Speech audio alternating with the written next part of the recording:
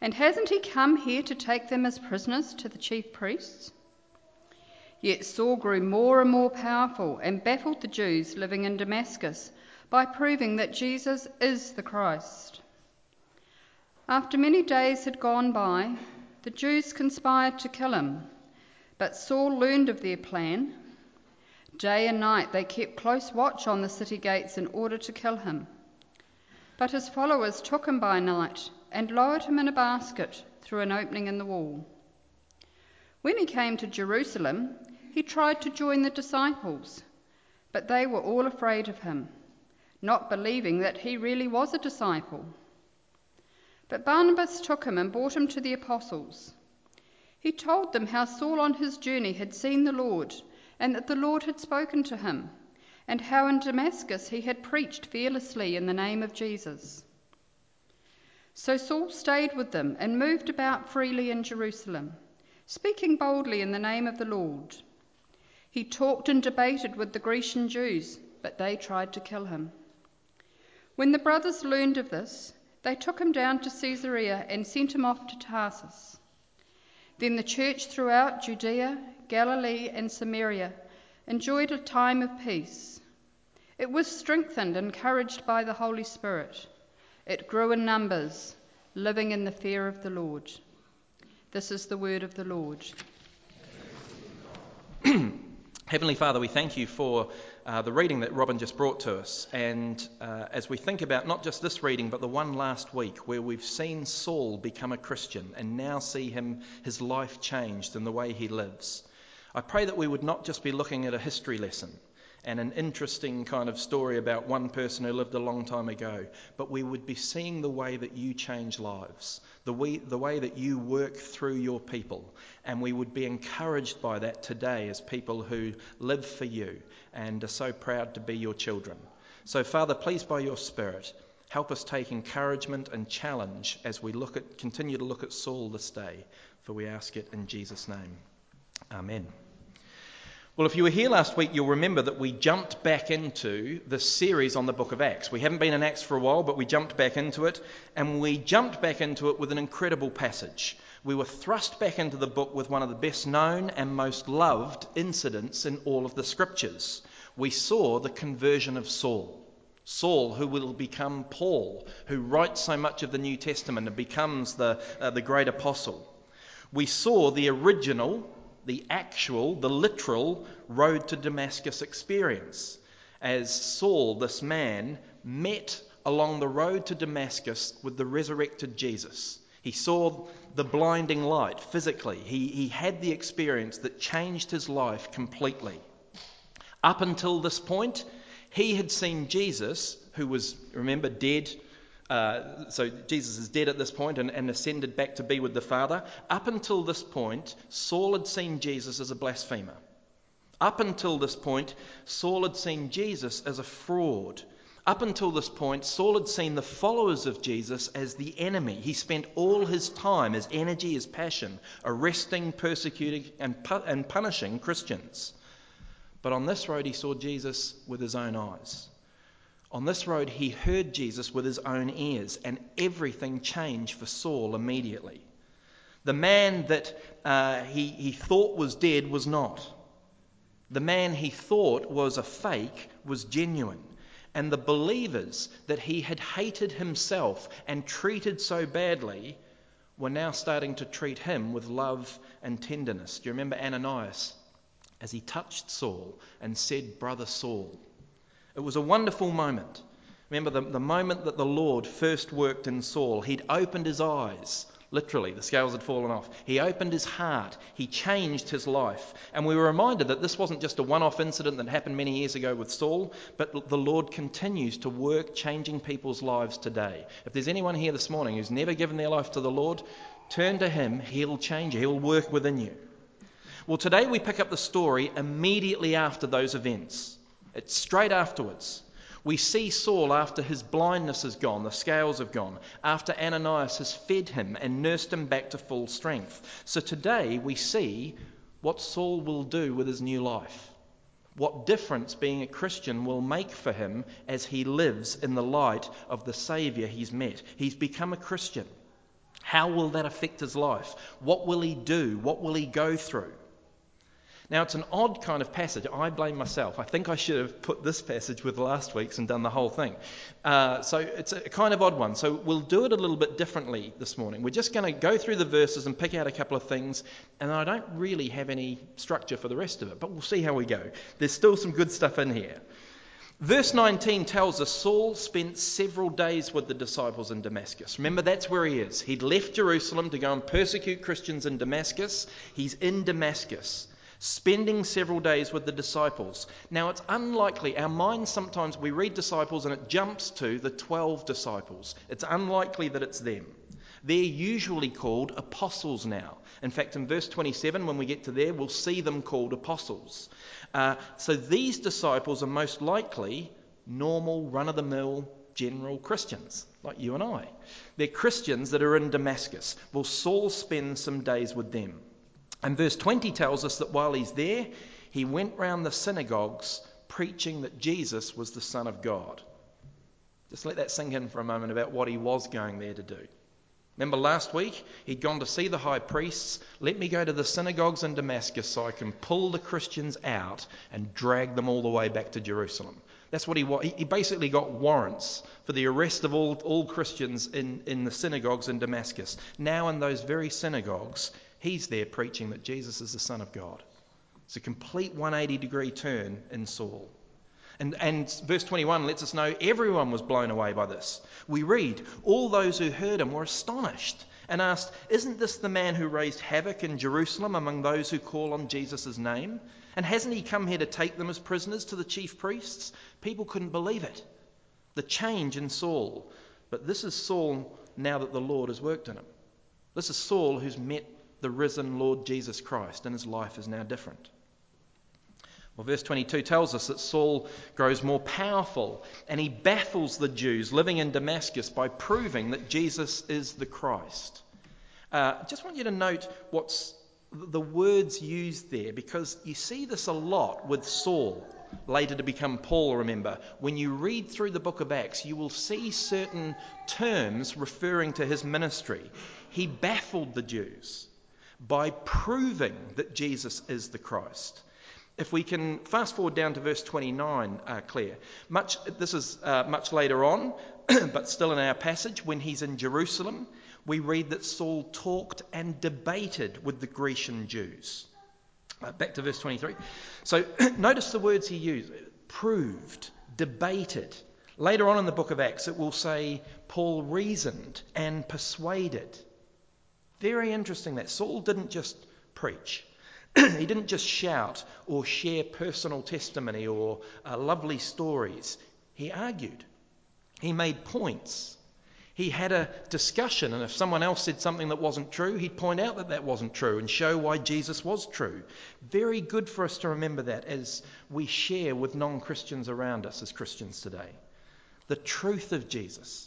The fact that the Lord makes sense in this world better than anything else. That it stands up to scrutiny, the gospel, and investigation.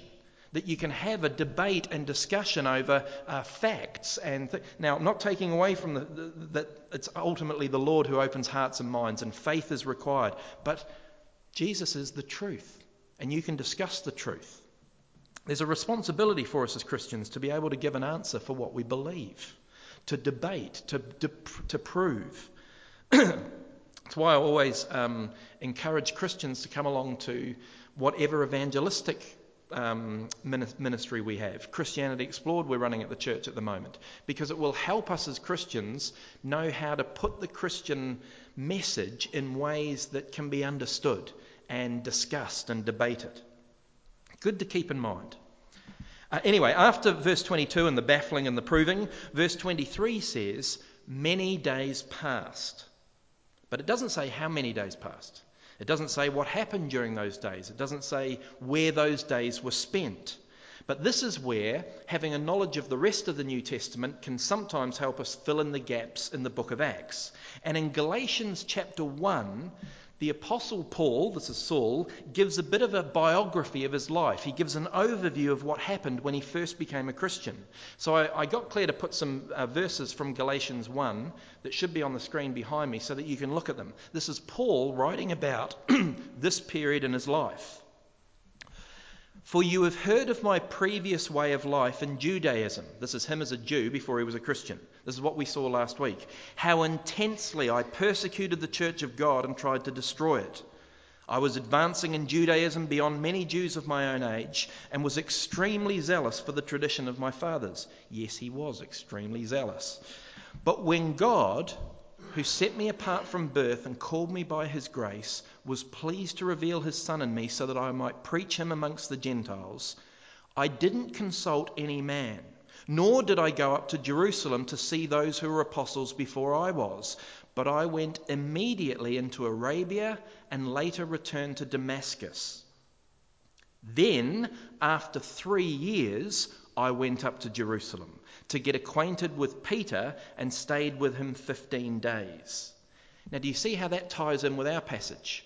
We've got Saul straight away becoming a Christian in Damascus, and he spends many, many days there, and then he goes to Jerusalem. It's this period. So when verse 23 of our passage says after many days, we know that means 3 years. And he spent those 3 years in a mixture of Damascus and Arabia. Now, we don't know what he was doing, but we presume he was learning from the Lord and he was sharing the good news of Jesus around. So 3 years happens in those many days in the area of Damascus and Arabia. Well, it's after these 3 years, many days, that we find in verse 23 the Jews conspire to kill him while he's in Damascus. Saul, however, learns of their plan. He's got followers, in other words, fellow Christians, and they lower him outside the city wall at night in a basket. He then travels to Jerusalem, and this is obviously the 15 days he spent in Jerusalem, mentioned in Galatians 1. But look what happens when he first arrives. And remember, it's 3 years since he became a Christian. It's 3 years since he's changed and given his life to the Lord and been serving the Lord. And yet in verse 26, when he arrives in Jerusalem, he tries to join the disciples, but they're afraid of him and don't believe that he's genuine. It must have been hugely disheartening for Saul. After 3 years of following the Lord and putting his life at risk and doing all this, and what a huge letdown and disappointment. But in steps wonderfully another brother in Christ to bless Saul. Last week he had Ananias, who would have been just a huge blessing to him. Now Barnabas. Barnabas, as many of you will know, means literally the name son of encouragement, and he would have literally been this for Saul. Barnabas believes Saul, and he speaks up on Saul's behalf to the others. In verse 27, he tells the apostles about Saul's experience on the road to Damascus and how Saul had been doing evangelism ever since then. And it seems that Barnabas' word carried weight, did the trick. Saul then stays with them, and we know that from Galatians 1, that's Peter in particular, Peter personally.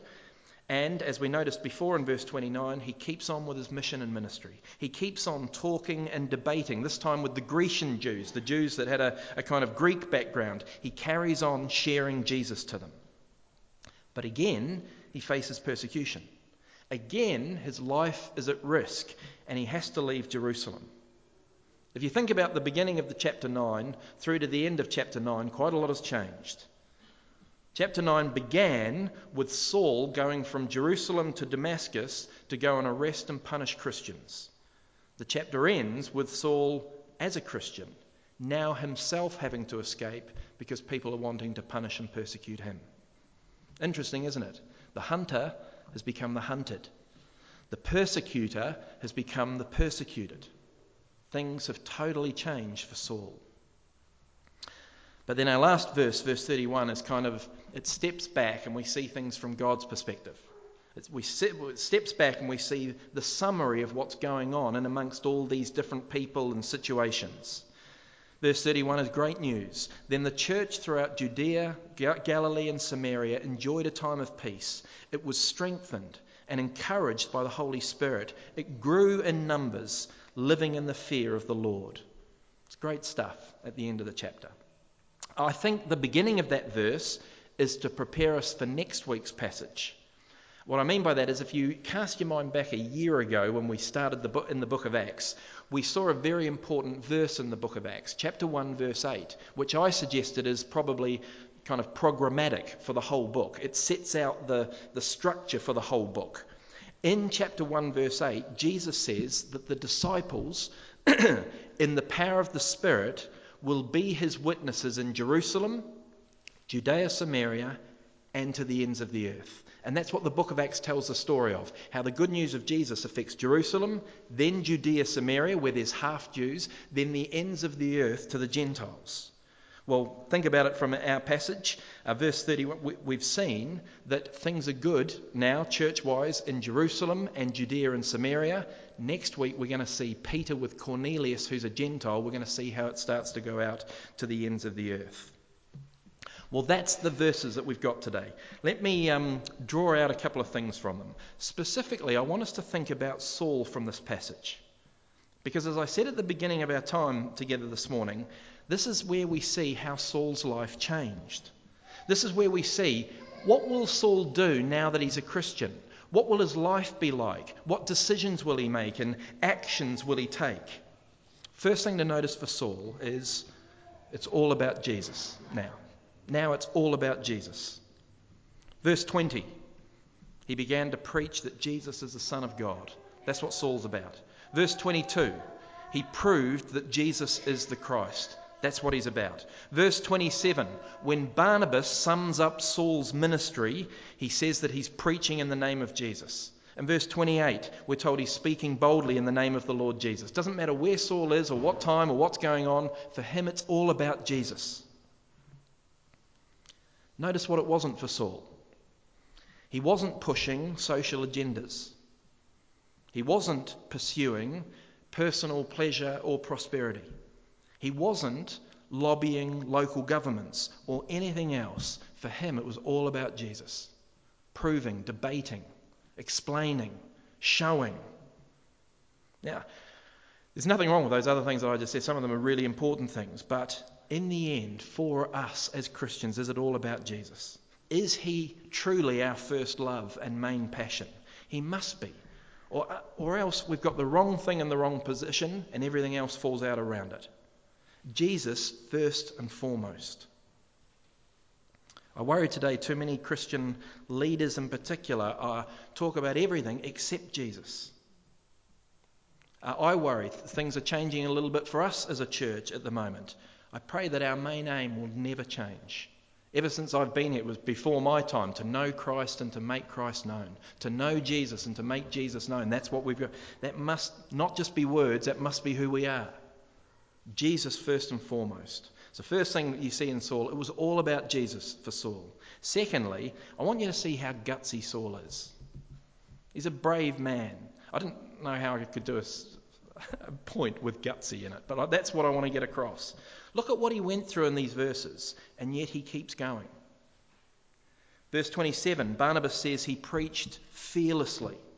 Verse 28, he speaks boldly. Saul is gutsy. In the face of opposition, not just bad media, not just kind of unpopularity, in the face of his life being threatened, in the face of him losing his home and being driven out to somewhere else, he keeps going. No stopping or giving up. In fact, it's interesting, in verse 31, did Saul fear anything? I think he did, but he feared the right thing. Have a look at verse 31 and the summary of the state of the church. What's the last descriptor of the church? That they lived in the fear of the Lord. Saul didn't fear the things he shouldn't. He did fear the things he should. He feared the Lord. Now that phrase, fearing the Lord, I don't know whether we describe ourselves like that as a church today. Often that's thought of as kind of old-fashioned, or we don't like it too much. We'd say we live in love for the Lord or in passion for the Lord, but fear of the Lord sounds a bit odd to our ears. Fear of the Lord is right and important. And Saul had it the right way around. He didn't fear losing his life. He didn't fear unpopularity. He feared the Lord. When you know how great the Lord is, you should fear him. When you see someone that incredible and awesome, that is someone to be feared. It's a right response. We have a choice in life to fear man or to fear the Lord, to fear the creation or to fear the Creator. Saul knew, and he feared the right one. Now, fear isn't the only thing. That's the wonderful thing about the Lord. The one who is worthy of fear is the one who loves us and holds us and has given his Son for us. And so fear, the beginning of fear, the beginning of wisdom is the fear of the Lord. We don't stop with fear, we move on. But it's a great thing. Do you know who never fears the Lord? People with a small view of God, or people with an inflated view of self. Paul didn't have that. Paul had met the risen Lord Jesus Christ on the road. He knew that this was the one who defeated death and was in charge of all things. He didn't have a small view of God. And Saul was the one who became known as Paul. What does Paul mean literally? Little, small. He didn't have a big view of himself. He feared the Lord. When you see the true glory of God, when you see the true light of the Lord, his goodness and holiness, fear is right. That's why it's the beginning of wisdom, as Proverbs puts it. But it's only the beginning because we move straight into knowing that we're loved by that God and held by him, and that brings confidence and assurance. But fear is wise. It's appropriate. Saul was brave when it came to the things of this world. He was fearless and bold and relentless and gutsy. I hope that we will be. We need to have resilient Christians today. People that are able to withstand the buffets of the world, the trials that come, the hardships and the opposition. And sometimes we will be encouraged through those by God's Spirit as he works within us. That's a blessing. Sometimes we'll be encouraged by brothers and sisters in Christ around us. Saul had that, Ananias and Barnabas. Sometimes we'll hopefully give that to others. But sometimes we've just got to keep going and persevering. When it seems bleak or dangerous or awful, be gutsy like Saul. So Saul's all about Jesus. Saul's very gutsy. I wish I could put that in a better way. But the main thing, the last thing I want us to see from this morning is I want you to think about the big picture of Saul's life here now that he's become a Christian. Put together, we've just in these few verses seen the first 3 years and 15 days of Saul's life as a Christian. We've seen him spend time in Arabia, Damascus and Jerusalem, as well as travelling, and he's now leaving to go to Tarsus. How would you sum up his first 3 years and 15 days? How would you rate it? I would say pretty lousy. Now, if you don't want to go that far, maybe you think I'm glass half empty, or I might be. Then at the very least, I'd contend with you and I'd argue with you. And if you want to see me after, we will argue about it. I would say it's at the best mixed, right? So for every verse 22, when Saul is getting more powerful and baffling people, you've got a verse 23 when people are trying to kill him. That's at the very least mixed. Think about what he goes through in these verses. He has people literally trying to kill him. He's lowered out of a basket outside the city at night to escape with his life. And before you think, oh, that's awesome, I imagine the Mission Impossible theme humming as it happens, or the MacGyver theme song kind of working out. When Paul talks about this incident himself, and he does in 2 Corinthians 11, when he talks about what it was like, he says all it did was show his weakness. He was humbled by this. It was humiliating for him to scuttle away at night in a little basket being lowered down by other people. This is Saul, who had one of the best backgrounds and CVs and education portfolios that you'll ever find. This is Saul, who thought that he was going to saunter into Damascus and put the fear of God into everyone, and he's now having to hide at night in a little basket to escape with his life. It was embarrassing for him. But now people are plotting to kill him. He's having to run away to protect himself. Then he arrives in Jerusalem, and what happens there? Well, at least I'll be amongst friends here. They don't believe him. They don't trust him. They don't think he's genuine. Can you imagine the pain of that from people that should have been his family, brothers and sisters in Christ? After 3 years, really? You don't believe me? As wonderful as the touch and words of Ananias would have been in last week's passage, few things worse than the opposite. When you're blessed by brothers and sisters in Christ, it's a great thing. But the wounds that come from brothers and sisters in Christ can be the most painful. Some of you in this room will know what I'm talking about. This would have been awful for him. Then verse 29, the Jews in Jerusalem also try and kill him. And he ends up now having to leave Jerusalem to go back to Tarsus. Great life, Saul. Become a Christian. And what happens? He faces persecution. He faces other believers not trusting him. He faces having to hide and escape with his life and having to move repeatedly and not have a home. He faces now being the hunted. He faces now being the persecuted. Saul had met the risen Jesus on the road to Damascus, and his life had changed into what? Well, not ease, not plenty, not pleasure. What we see in just these few verses, which are a snapshot of these first 3 years, is life in its wholeness. We see the ups and the downs of Saul. We see the highs and the lows, the successes and the failures, the gains and the losses. And it's easy to miss that because you can read through those verses and just focus on verse 31. Just focus on the snapshot that God gives of the whole picture. Have a look at it again. The church throughout Judea, Galilee and Samaria enjoyed a time of peace. It was strengthened and encouraged by the Holy Spirit. It grew in numbers, living in fear of the Lord. And we can think, well, that's good. This was a good period of time. Well done, Saul. You've been doing wonderful ministry. But Saul didn't have that picture. Saul wasn't thinking, well, at least it's a time of peace, as he was being lowered out of a basket, out of a hole in the wall at night in fear for his life. He didn't know that things were going great when his fellow Christians didn't believe him or trust him. He would have just been feeling with a broken heart. He just would have been wrestling with doubts and lack of comfort and security. Was his life better since becoming a Christian? Yes. Yes, because he had Jesus. Yes, because he'd met his Saviour. He now knew what true forgiveness was and what a secure eternal future was.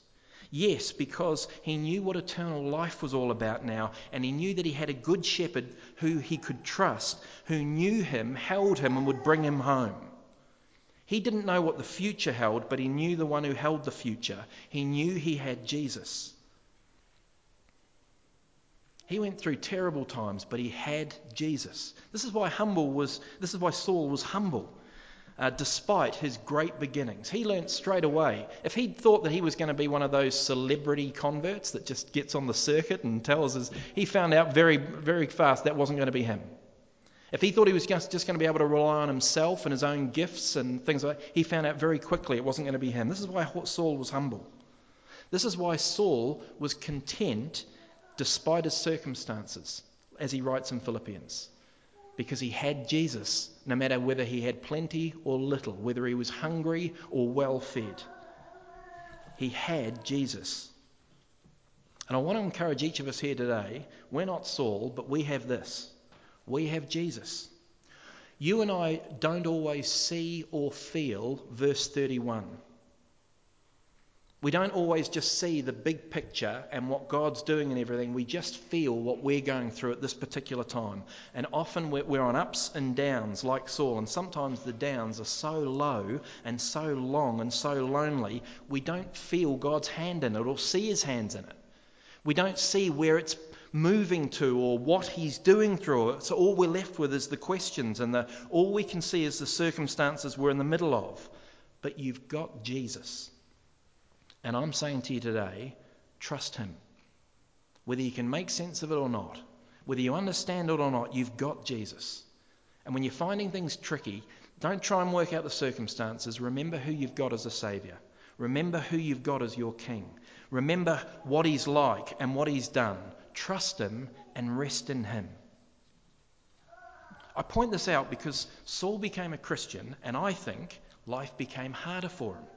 I think life became more dangerous for him and unstable for him. He faced more hurts and trials, but he had Jesus, and that changed everything.